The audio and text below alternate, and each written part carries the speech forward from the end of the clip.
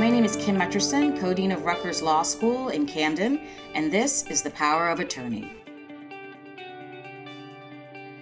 Today, I get the pleasure of talking to two of the newest members of the Rutgers Law School faculty, Thea Johnson and Matt Shapiro, both of whom started with us over the summer. And so their transition to Rutgers Law School has been a little disrupted by the world around us, but certainly we're happy to have them. So Thea and Matt, thank you both so much for making time to talk to me today. Thanks for having us. Thanks so much. Thanks for having us. Of course. So, given all of the options of what's available out in the world and how you could have decided to spend your life, both of you decided to go to law school and then ultimately to go into academia. So I would love to hear about that path and that trajectory. In particular, what was it that drew you to the idea of being a lawyer? So Thea, why don't you start us off? Sure. Well, I love this. I like lots of lawyers, I love talking about myself. So I guess my origin story, it's funny how you have certain events in your life that really have an impact on you. But when I was in high school, actually, I got an internship for the Vera Institute of Justice. And I would say that internship at age 17 actually did sort of set the course of my life. It was just, I was introduced to the criminal justice system, a thing I'd known nothing about at all. And I got to sort of see all these aspects of it, and it led to me working for the Center for Alternative Sentencing and doing prisoner education in college, and eventually interning for the Legal Aid Society and working for the Manhattan DA's office. So I really, that was my focus from sort of 17 on.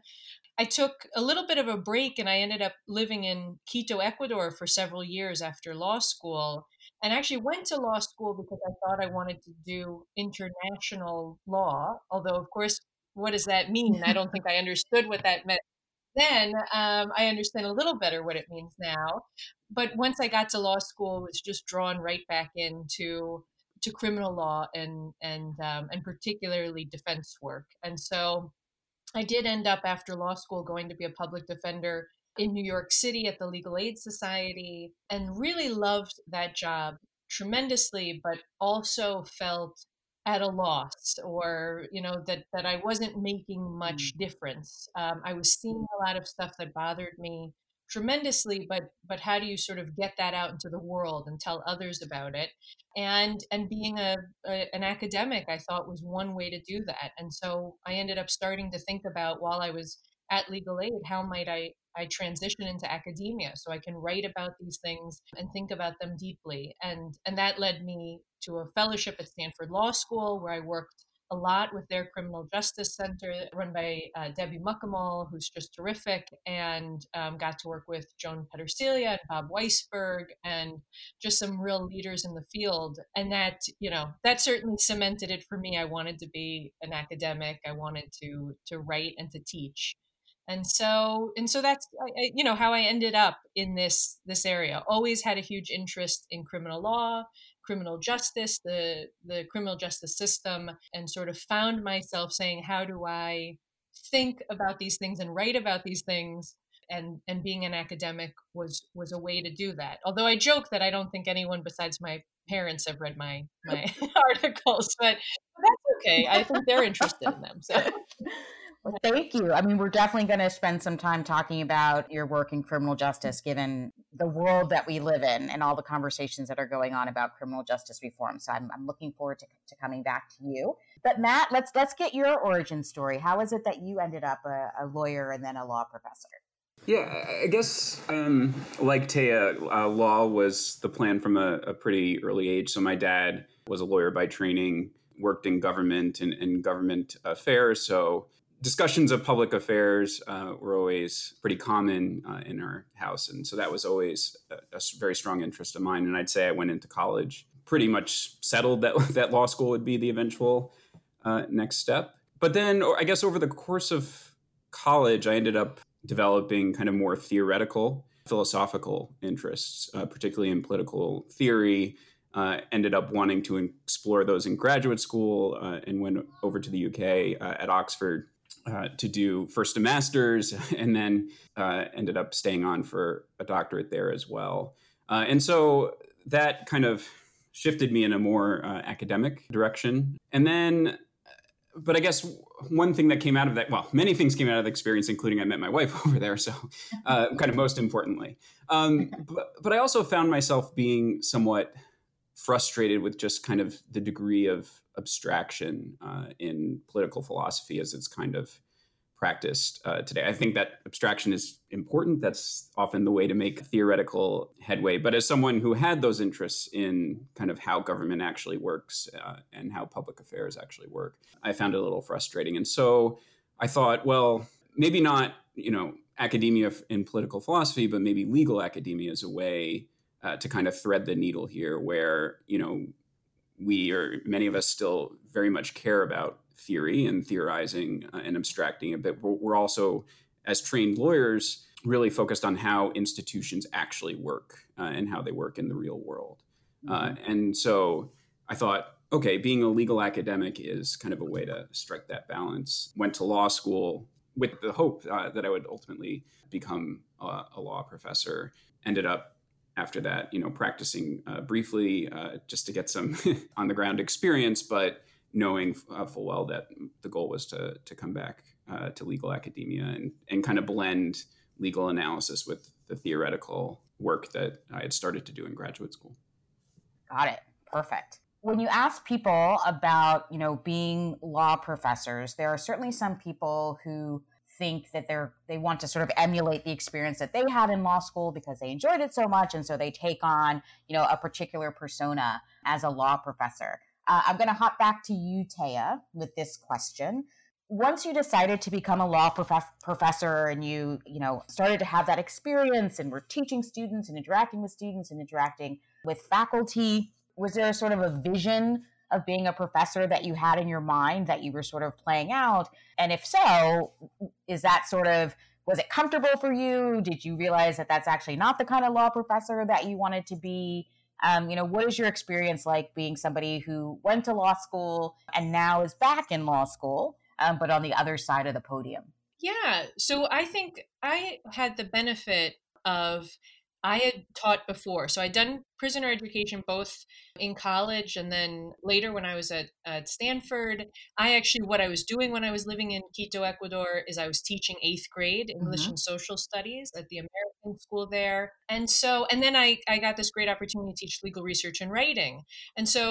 And that was also at Stanford. And so before I actually taught a doctrinal, criminal law or criminal justice, criminal procedure course, I should say, I'd had all this great experience teaching where I'd had wonderful, wonderful mentors who had really shaped me as a professor. So I think I came into being a professor with a sense that the reality is that 8th graders, people in prison, law students, we all learn in similar ways. Of course, individuals have different ways of learning, but there are certain things you just have to keep in mind about teaching material, no matter what that material is or who you're teaching it to. It needs to be interesting. It needs to be accessible. Even things about what people's attention span is. I learned a lot about that teaching 8th graders that I incredibly useful for the law classroom. You can't just lecture at people for an hour and a half and expect that they will take all that information in a meaningful way. So I think that my prior experience being a teacher has really informed my classroom work, which is lots of exercises, lots of hypotheticals, lots of sort of acting it out right there in class. Let's stand up and do closing arguments in this case. How do you pair the facts to the law? How does that happen in real life? Because this is what lawyers do. And if you really understand the law, you'll be able to take the facts and apply the law to these facts. And so I think that's an incredibly important part of what I do. And I always say I took criminal law from Professor Roger Fairfax, and his class had such a profound impact on me, and I stole lots of his good ideas. And he uses a lot of humor, a lot of interaction with students, and that for me is, in terms of law school professors set the model. And I sort of always think to myself, what would Roger Fairfax do in this situation, and try to take it from there. So I love teaching. I mean, that to me is a huge part of the joy of the job, is the interaction with students. And of course, it's the part Yeah. I miss the most during this whole thing, because teaching is really incredibly fun. Yeah. So what has it been like for you transitioning from, teaching in a classroom to teaching virtually? I think it has been difficult, because I do miss you miss the interaction, but you also miss all the interaction that goes on outside of the class, right? Right. Chatting with the students before they arrive, the questions that happen right after the class is over, and someone comes up and says, "Hey, can we talk about that a little more?" And there are ways to do that over Zoom, but they're not as natural, and I don't think they're as easy for students. So that, of course, you're missing. And then because I do so many exercises, Zoom is a great product that lets you put people into groups and do all sorts of cool things, but I think it can't replace the the nature of people being together and learning together. And so I think the transition has been better than expected, but I miss being in a classroom with students, and certainly hope that we're on our way someday to being back in a classroom with students. Yeah, absolutely.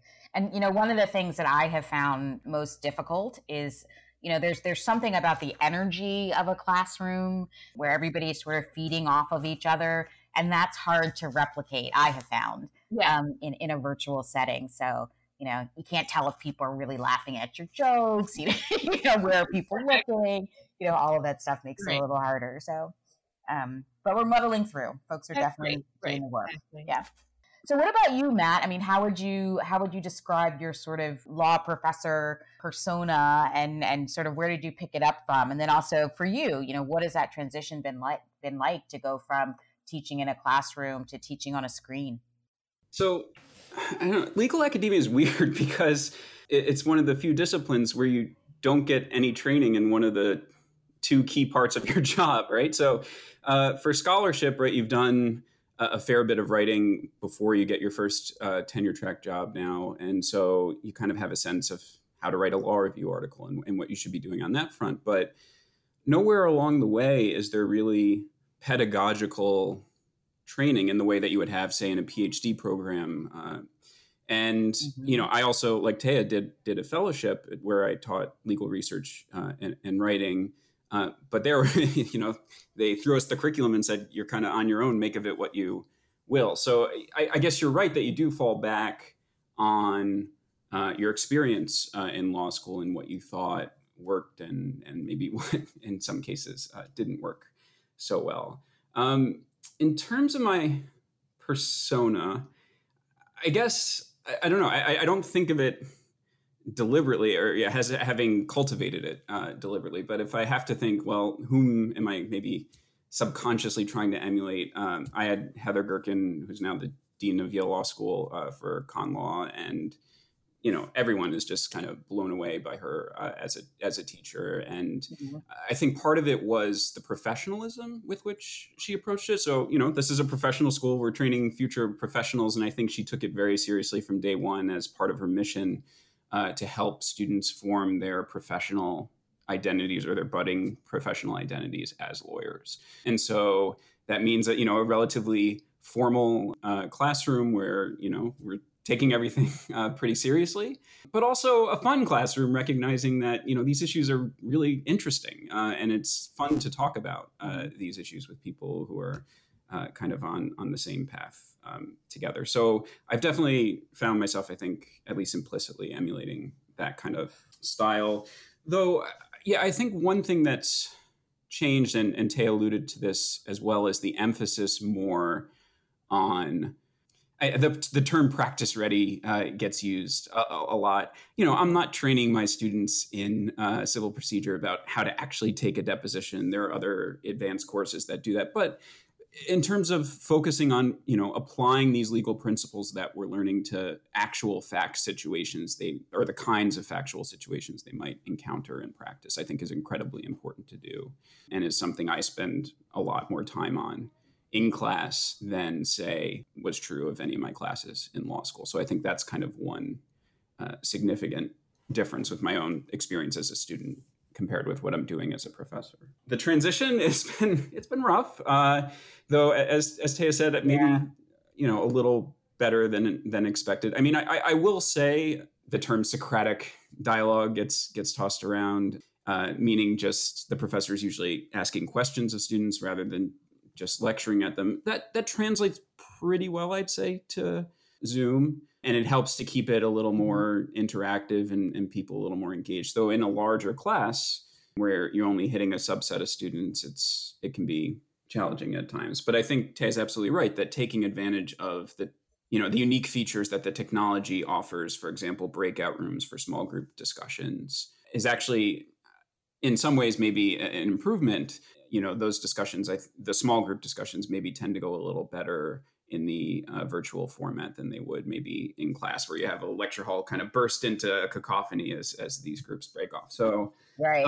There are pluses and minuses. I'd say more minuses than pluses, but we've been able to muddle through.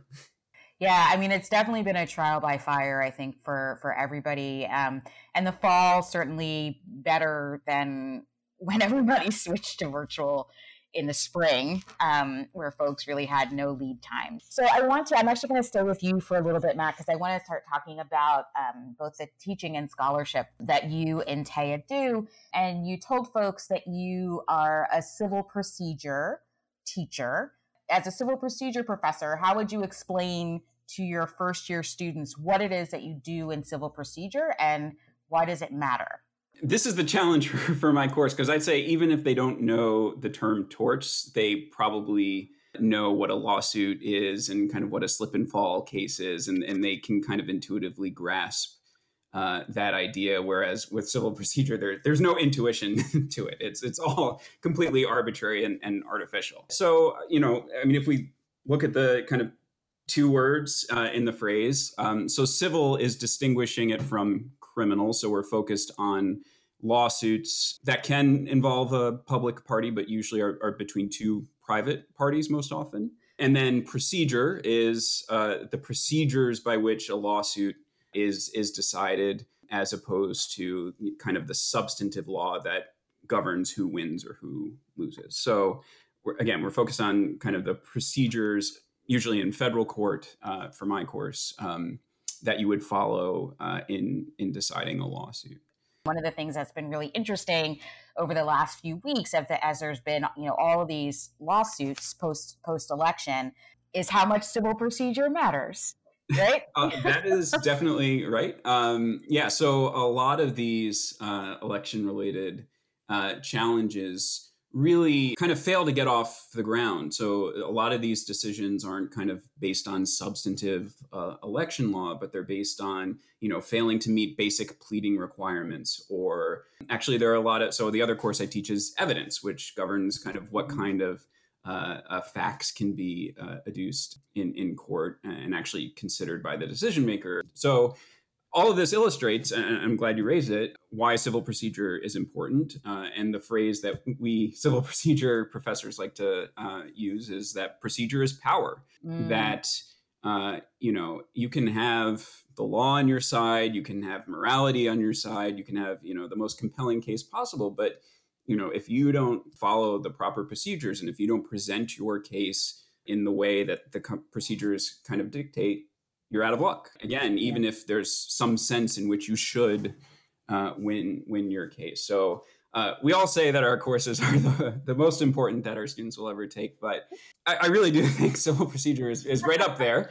And it's something that, as a student, at least, I didn't appreciate in real time.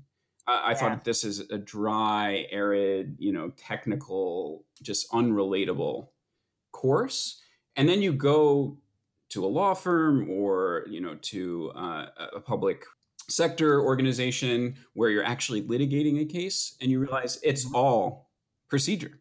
All we're talking about is how do we draft our complaint so that it, passes the pleading standard, or, how do we create the record we need to avoid summary judgment and get to trial, all these things that my students who just took my exam are probably, never want to hear again. but it is all important. Absolutely. The other way that I've heard civil procedure teachers talk about, the importance of procedure. I mean, procedure is power is a good one, but I've also heard folks say, if you can make the rules of the game, you're always going to win. Which makes me think about how some of these questions that I think you're actually tackling in your scholarship, about how procedure has an impact on different populations of people or people who have different kinds of cases and ways in which procedure can be potentially problematic. So can you talk about your work a little bit?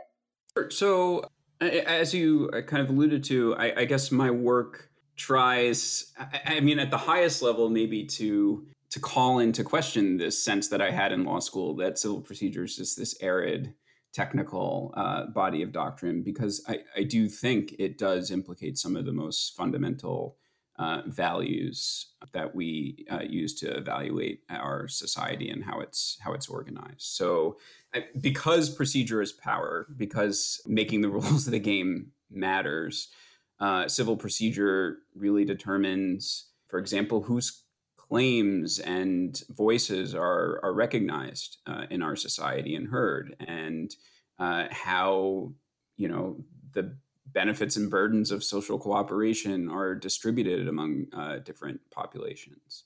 So, I mean, those are kind of the questions I like to think about, and then I think are certainly explored in civil procedure scholarship, but maybe underexplored compared with other areas. Mm-hmm. I guess, in terms of, well, how does civil procedure fare? I mean, Mm-hmm. it's a mixed record, right? So I think there's a lot of criticism, much of it justified, about, recent Supreme Court decisions, recent rules that have been adopted by the various rulemaking bodies that do seem to have kind of a pro-defendant, kind of pro-repeat player, kind of the big parties that are routinely in court, kind of slant to them, and kind of maybe an anti-little guy kind of bias. And so that's a concern, again, if procedure is power, if the people making the rules of the game kind of get to determine whether they win the game. All these things are really strong concerns. And yet, and I guess a part of my scholarship is also trying to call attention to the and yet and what we still have. I mean, it's a pretty remarkable institution when you think about it. There are really few institutions in our society where anyone, no matter their walk of life, can kind of walk into court and just by filing a complaint, hail however powerful a person you can imagine, including the president of the United States, into court and force some kind of response. Now, that response may be completely back of the hand, right? No standing, or completely frivolous or whatever.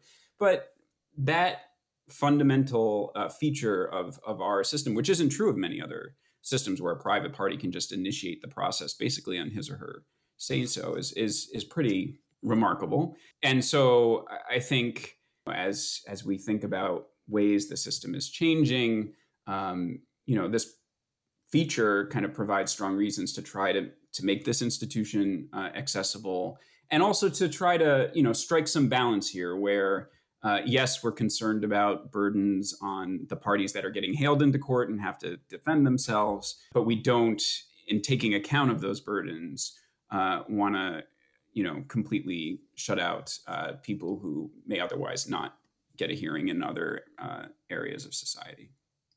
Absolutely.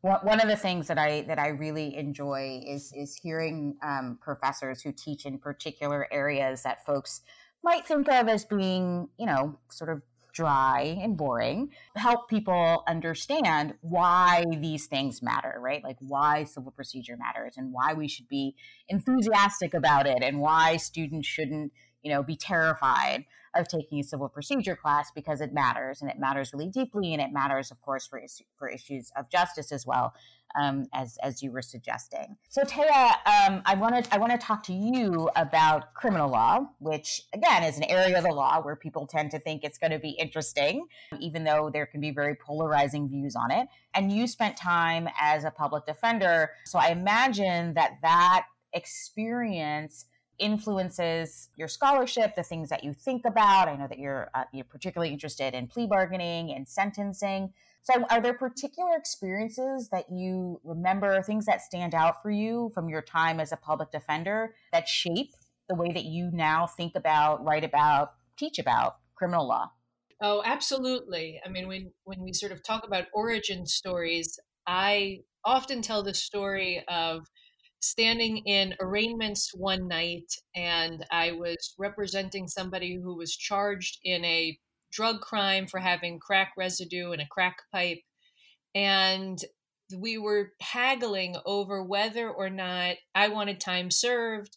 The district attorney was asking for 30 days. The judge was sort of trying to find some middle ground, kind of reminding me of law school negotiation class. Like, how can we get to yes on this? And of course, the thing we were getting to yes on was how long a human being would spend at Rikers Island, Mm, this notoriously terrible place. hmm. And I remember just thinking, Right. oh boy, I don't know if I can keep doing this job. This just feels, useless. Now, Mm, I encourage my students to become public defenders, and I really do think that it's an amazing experience, but you will have those moments. And that for me was just this very profound moment. It was really a case, I'd had a million of these cases, but it was sort of stark relief, this moment of why are we mhm. negotiating over a few days when the person will not be benefited by that. And I don't think society will be benefited. And I don't know what Yeah. benefit we're all getting by standing here. And so I also think often that that was the moment that I thought, plea bargaining is this area that doesn't get nearly enough attention, even though plea bargaining is the system. This is all we're doing. I probably had, Yeah. I think, about 7 or 8 trials while I was a public defender, and that was considered a huge number. But comparatively, right, to the number of cases I Mm. plea bargained, it was nothing. I plea bargained out hundreds and hundreds of cases. Well, let me interrupt you for 1 second. So, on one hand, I feel like everybody's watched enough episodes of Law and Order that they feel really confident that they Sure. understand what you're saying when you talk about plea bargaining.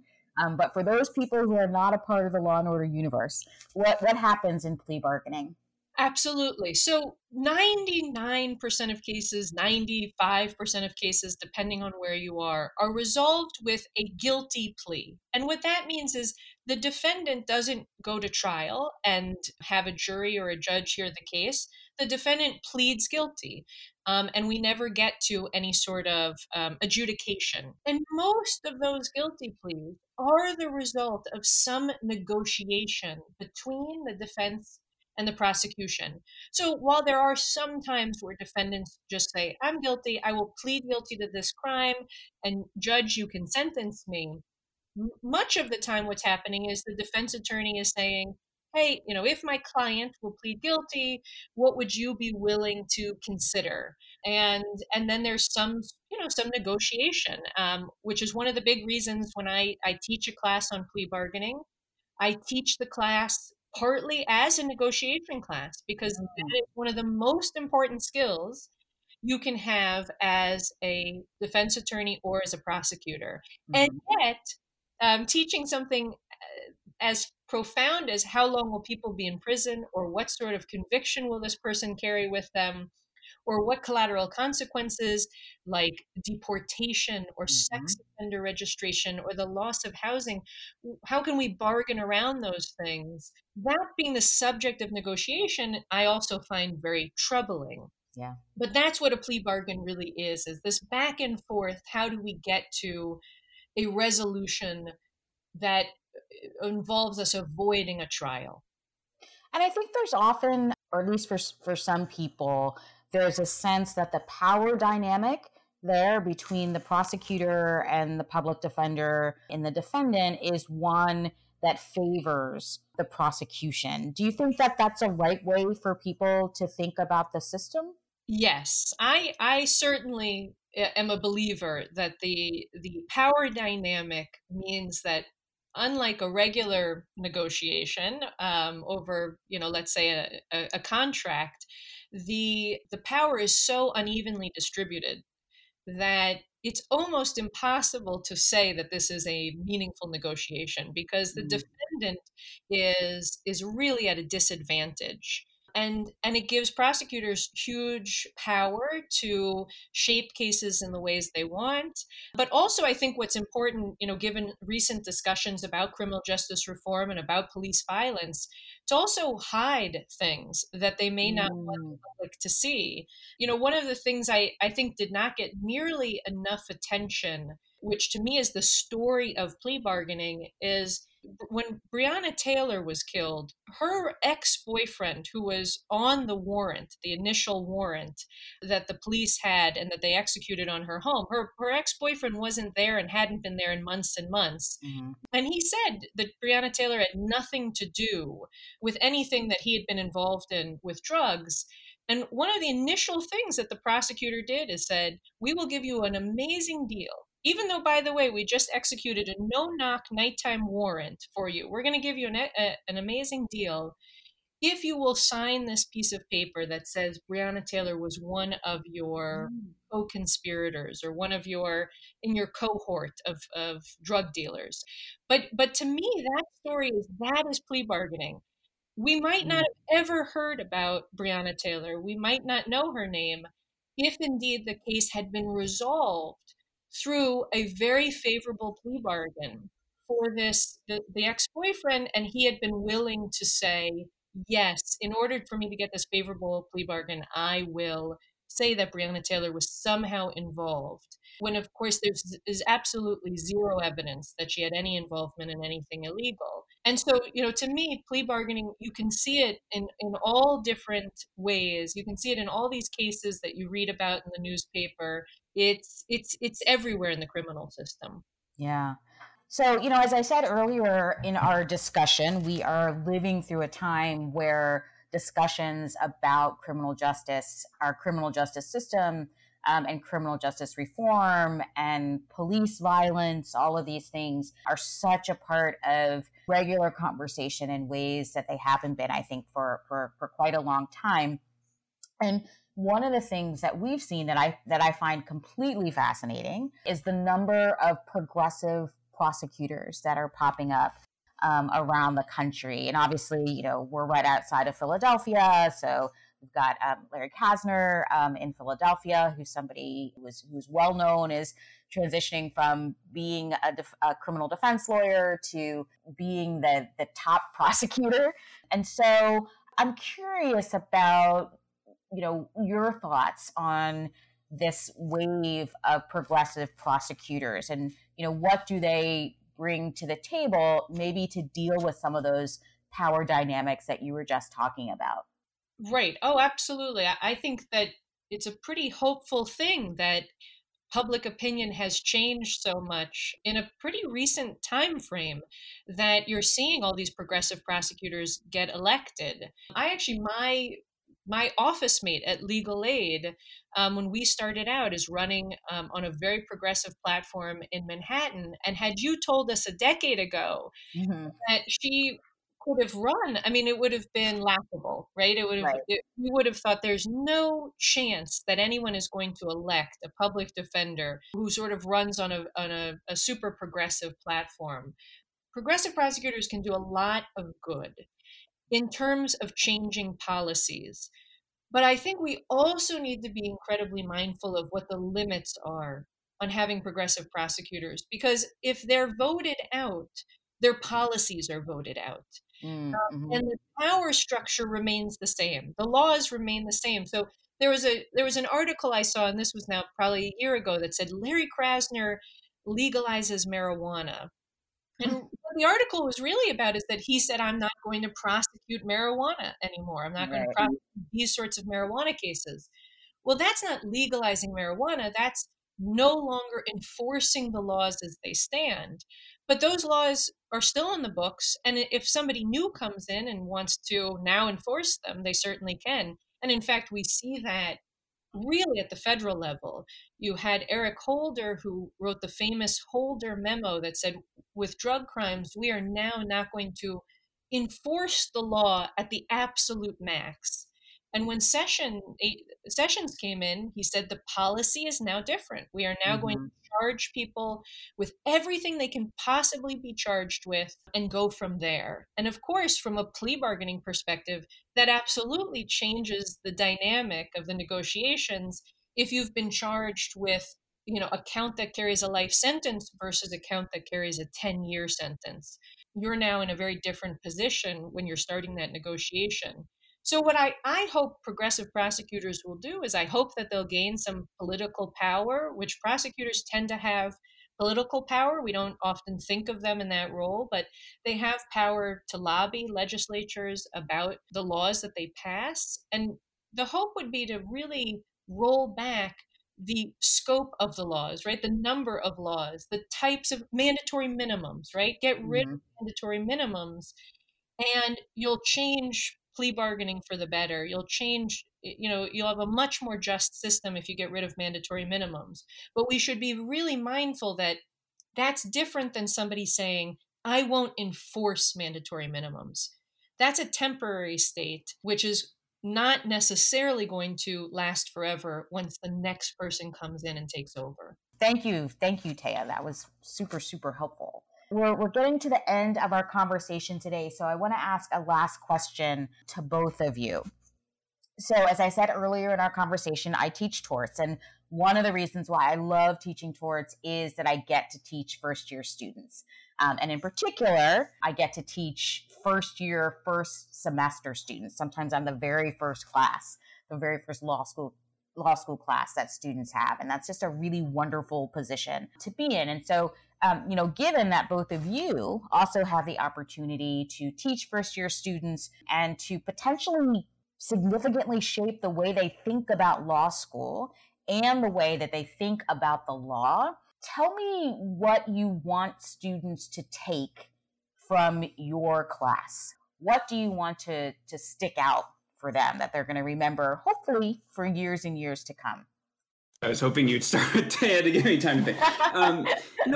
But I guess I actually think this follows nicely on your discussion with Thea, and particularly about progressive prosecutors. And I think it also goes back to my earlier comment about kind of the persona, I guess, I've cultivated in terms of trying to emphasize for my students basically the formation of a professional identity as a lawyer from day one. And that's one of the reasons it's such an immense privilege, as you said, to be able to teach first year students, because you really get them at that first moment and impress upon them the importance of that.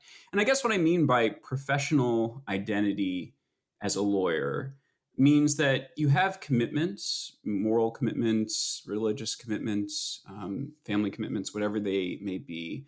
And that in turn gives you a kind of a vision of how you think the world could be improved and made better. And that's something, we all hopefully strive to do in our own ways. And I guess what I try to impress on my students is that's great and that's important.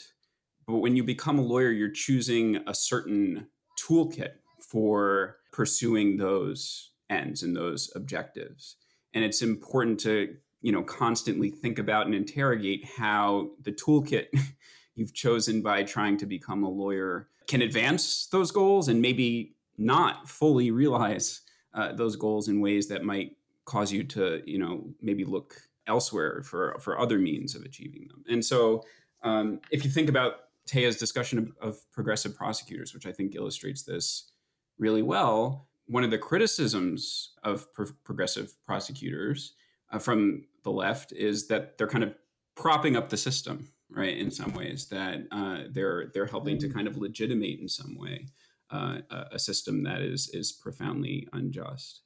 I'm a lawyer, right? So of course I believe that lawyers can actually make a difference, but the way they're making a difference is by going into the institution, becoming part of the institution, and trying to change it from within, right? Pushing the boundaries of the institution, maybe, but not completely destroying the institution at the same time. And so that's, I think, can be a very effective way of change. And there are plenty of examples in our history where that has worked to bring about quite fundamental change. But it's also, in some ways, a constraining or limiting way of change. So again, trying to impress upon my students that this is a powerful toolkit, being a lawyer. This gives you many levers to push, as you try to make society more just. But at the same time, it is a limited toolkit, and there are other toolkits out there that may also need to be employed to do the job. Well, I thought Matt's answer was perfect, but I will just add that I always say to my students, when you read a case in criminal law, it will say the state of New Jersey versus Smith, right? The state of whatever, or the United States of America versus some person. And when prosecutors go into court, they're saying that they are representing you. You are the state of New Jersey. You are the people of the United States of America.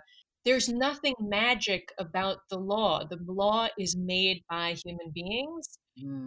And if there's something wrong in the law, you should take responsibility for that. So when you read a statute and it says that it makes certain conduct criminal, that didn't come down from on high. Somebody created that and said, now this conduct is criminal.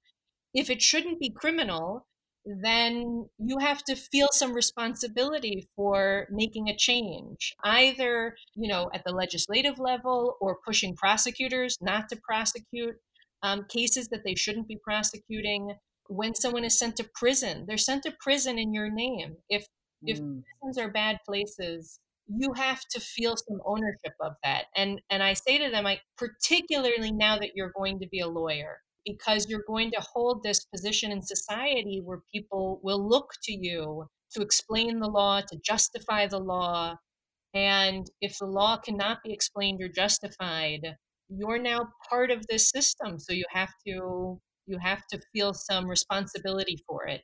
And I always hope that's one of the things that students take away from my course, is that we're learning this thing, but there's nothing magic about it. And in fact, you have a lot of power. And when you graduate from law school, you'll have even more power. And how are you going to use that power? I love that. I love what both of you just said, because I teach similar things, or at least I try to. But I think that message, particularly in your first year of law school, which I think for too many students is an experience where the sort of idealism that many of them have brought to law school gets beaten out of them, is how some people would describe it. I think it's really important, one, as Matt said, to remind folks you are picking a particular toolkit here, and you need to be thoughtful about how you wield that toolkit. And I thought what you said, Thea, was incredibly, powerful, that when someone is sent to prison, they're sent to prison in your name. I think if people thought about that in that way, that there might be, different conversations about our criminal justice system. So I want to thank both of you again for giving me your time today. It was an absolute pleasure to speak with both of you and to hear more about your teaching and your scholarship. And I am so much looking forward to a time when we can actually be in a building together and go to lunch together and, be colleagues in the way that we really value at Rutgers Law School. So thank you both so much. And I'm going to give you back your day. Thank you. Thank you. It was great.